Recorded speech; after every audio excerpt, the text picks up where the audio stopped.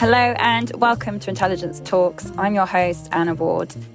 Today, I'm joined by a team of researchers from Knight Frank across residential and commercial, and we'll be sharing our predictions for 2024 in two parts. So, first of all, we'll have a UK outlook for you, and then we'll move on to a more global perspective. First up, we'll have Tom Bill, Head of UK Residential Research. We also have Shabab Qadar, London Research Partner, and Flora Harley is with us too, Head of ESG Research. Hi, Tom, Shabab and Flora. Hi, Anna. Hi, Anna. Hi, Anna.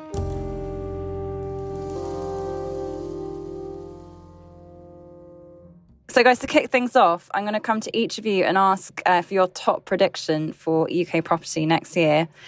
Tom, to pick on you first, obviously we've seen a lot of volatility in the UK residential market this year. So I'd be intrigued to know what your key forecast is for next year.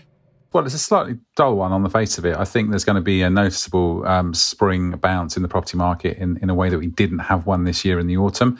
And I think there's probably several reasons for that. I think the Bank of England appear to be getting closer to the end in terms of their recent cycle of rate hikes. Inflation is now under 5%. 5-year fixed rate mortgages are falling closer towards 4.5%. So all the numbers are getting slightly less scary. I think we also have the fact that the government appears to want to give time for tax cuts that have announced last week in the autumn budget and potentially future ones in March next year to kick in. So they're potentially going later in the year in terms of the general election that takes place. And so I think all of that points to that more settled economic outlook in the early part of next year. The fact that there more than likely won't be a general election called in the early part of next year. All of that points towards, I think, a more recognisable spring market for the UK property market next year. Okay, so a bit more of a return to normality.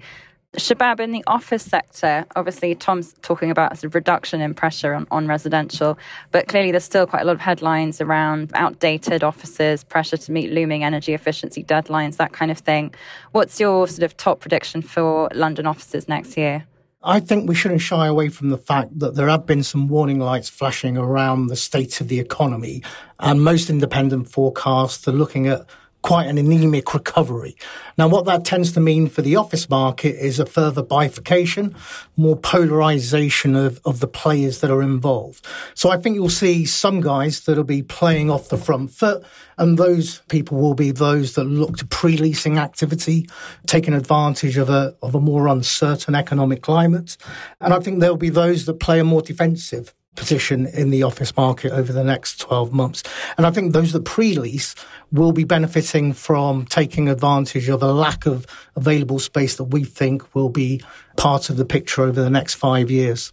Thanks, Rob. That's a good outlook just on this sort of macro view. Flora, just drawing on your ESG expertise, I mentioned outdated real estate just a second ago. I mean, what do you think will be the big story next year for UK property and net zero? I think it's really that piece around retrofit and refurbishment as an absolute key theme in front of mind for investors and landlords. In our recent survey, 58% of property investors are looking for sort of bad performing in terms of some ESG credentials in order to upgrade. So looking to retrofit, repurpose, refurbish, whatever that may be. So I think that's going to be a key theme. But linked to that is a focus on embodied carbon, which I think is going to start coming into the forefront of minds a lot more, because as we look to decarbonise the grid, so run completely on renewable energy, which I know is some way out, but any building that is electrified will see operational emissions fall. So there's going to be start to thinking about a lot more about the embodied carbon side of things. So that's in the building materials. And we're already seeing it coming through in sort of planning and that retrofit first approach. So I think that, again, is going to come to the fore. So we've talked about all the good stuff, but of course, I'm sure you've all got a few risks up your sleeves for next year as well. Shabab, do you want to kick this one off in terms of risks for commercial next year? Well, I think the risks are quite similar to the opportunities in the London office market. That really relates to the redevelopment of much of the office stock that doesn't quite meet the environmental and social governance standards that the best-in-class offices currently display. So there's rising demand for better quality offices, and currently the office market can't provide that best-in-class office kit. So I think that's the risk, that we've got this high level of demand for better quality offices, but the market's not quite able to deliver. So that leads to rental growth, which is great for landlords, but not necessarily good for occupiers. And Tom, are you saying something similar in UK residential? Obviously, supply is always an issue, but as the sort of key risk, what would you point to? As I say, the economic headlines I would expect to start to calm down next year. However, the political headlines, I think, are going to, well, the temperature is certainly going to rise. You're going to hear an awful lot from the two main parties about how many hundreds of thousands of homes they're going to build, as though they magically had an element of control over that. I think generally, the housing market is no exception. Don't like uncertainty. The market tends to stutter a little bit in the run up to general elections, so you might expect to see transactions, come off a little bit. Depends when the election's called. It depends what the government's done to sort of inject the feel-good factor into the economy before then, in terms of its budget and a potential autumn statement next year as well, depending on when the government decides to go to the country. And depending on the outcome, of course, I think there could be risks for probably prime markets more than Main Street markets around measures such as, looking at the non-dom regime, looking at stamp duty for overseas buyers, even things like VAT on school fees. All of this sort of thing, I think, could start to squeeze demand potentially a little bit in higher value markets. So there are risks next year, but I think to sort of contrast with where we've come from, I think most of those risks are going to be political, while the economic picture is going to settle down. And that's probably the way around that you'd want it. But I think that's the division to keep an eye on next year. And do you have any views as to how soon into the year economic data may improve and how soon that will be to sort of feed through into the market? Because obviously we have already seen quite a climb down in mortgage rates. So I presume that could only continue. Yes, I think that will continue. The Bank of England still has a 2% inflation target, so I still think it's going to be quite vigilant. Inflation coming under 5%. I think these kind of milestones psychologically are quite important. And so when we do see 5-year fixed rates come under 4.5%, and potentially still work their way down, that will all have an impact on sentiment. I think it's really sentiment at the moment that is the issue for the market. It's not identifiably COVID or the mini budget. It's a host of reasons at the moment why I think buyers and sellers are hesitating. And I do think actually over the last week or so, there's a sense that we're just starting to come out of the other side of it as inflation falls below 5%, as the Bank of England holds, for 2 successive meetings where the interest rate is, speculation around when the first rate cut may start to come. Gradually, I think that picture is going to start to improve. Gradually, I think sentiment is going to improve. And that's why I initially said a spring market is much more likely than what happened this year, which is a non-existent autumn market, those 2 periods of the year being the busiest typically for the market. So, yes, I think things are improving, and I think they will continue to improve economically, at least into 2024. Okay, so the bigger threat is political here for you. And Flora, would you echo that in terms of for ESG? Obviously, ESG is basically an existential threat of its own, isn't it, really? But in terms of next year, would you say that the run-up to the election, is that cause for concern at all for ESG investors?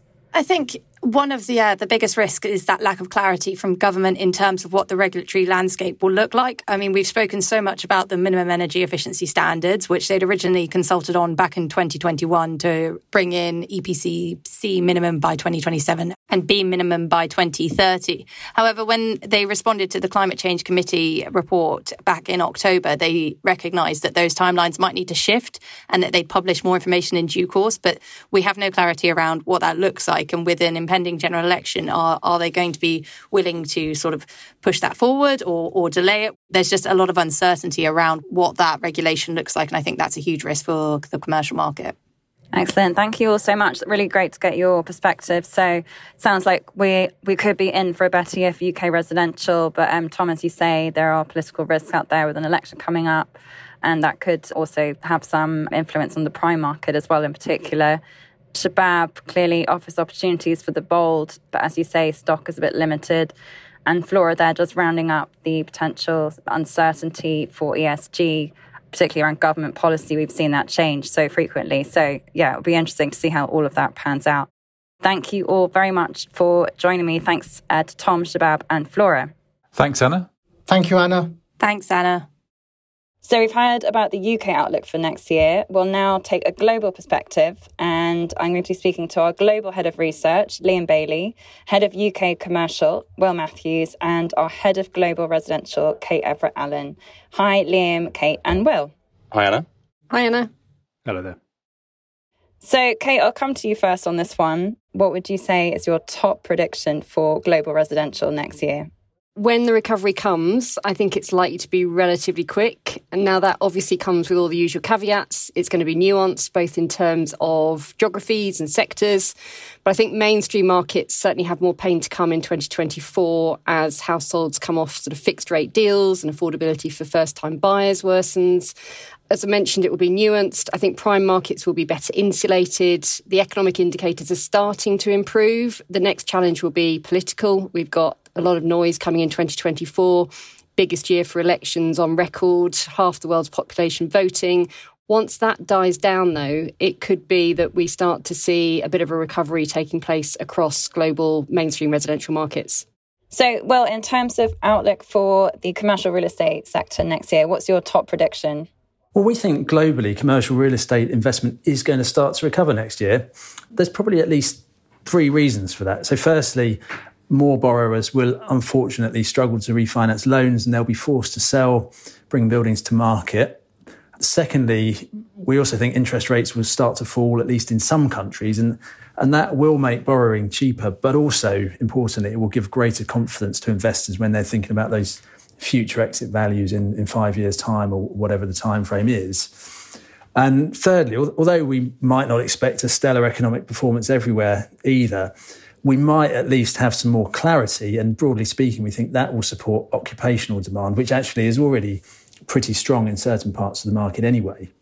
And Liam, in terms of overall outlook across real estate globally, that's a big one for you. What's your sort of top prediction? Can I quickly just touch on residential property? So Kate's touched on prices, and I would agree with everything she just said. I think the other big story is well, actually, particularly if you're an estate agent, the big story is transactions, not prices. And I think probably next year will be another slow year. I don't see the market becoming more liquid rapidly. I would say that next year will be no worse than this year and actually could increase in terms of transaction volumes, particularly in the UK, the US, and other big markets globally. But probably it's going to be a kind of slow, steady recovery in terms of deal volumes and liquidity of markets. I think just taking a kind of step back and thinking more broadly about real estate, I think there is still, in the commercial markets and some of the key markets we cover globally, there's still an element of kind of value discovery, as it's politely called, to take place. The UK is probably ahead of the curve. The US probably not too far behind, but I think other markets will see a more value discovery to come as more trading happens and actually as more liquidity comes into those markets. But I think the biggest issue is going to be a recognition that actually we've had 2 years, 3 years of kind of COVID disruption in construction across pretty much all the sectors that we cover. And you have had another year, because of the interest rate shift, of disruption in terms of delivery of new build offices, logistics, you name it, around the world. There is going to be a clear recognition that there is a big need for more best-in-class stock in just about every sector across the commercial and residential markets globally. The question really is how quickly the funders, institutions and developers feel confident to deliver that requirement. Well, maybe you can jump in here in terms of key risks, say the secondary office market. Obviously, there's always sort of quite a few headlines around that. Would you say that next year will be quite a sort of pressure point for the secondary office market?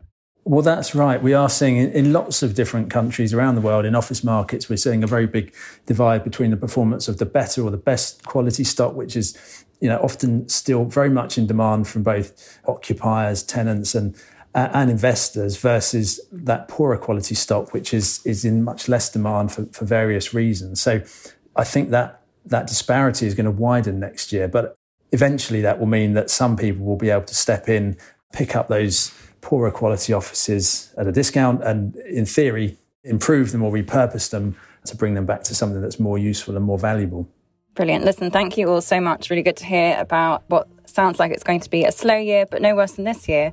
A lot of value discovery Obviously, all eyes on interest rates and how quickly those come down. And indeed, if of course they are cut, and how quickly investors feel confident to move and buy real estate. So thank you very much for joining me, Liam, Will and Kate. Thank you, Anna. Thank you. Thanks, Anna. So for more analysis, you can subscribe to our research note, which goes out every Monday, Wednesday and Friday. See our show notes for more details. Please subscribe wherever you get your podcasts, and thank you for listening to this week's Intelligence Talks.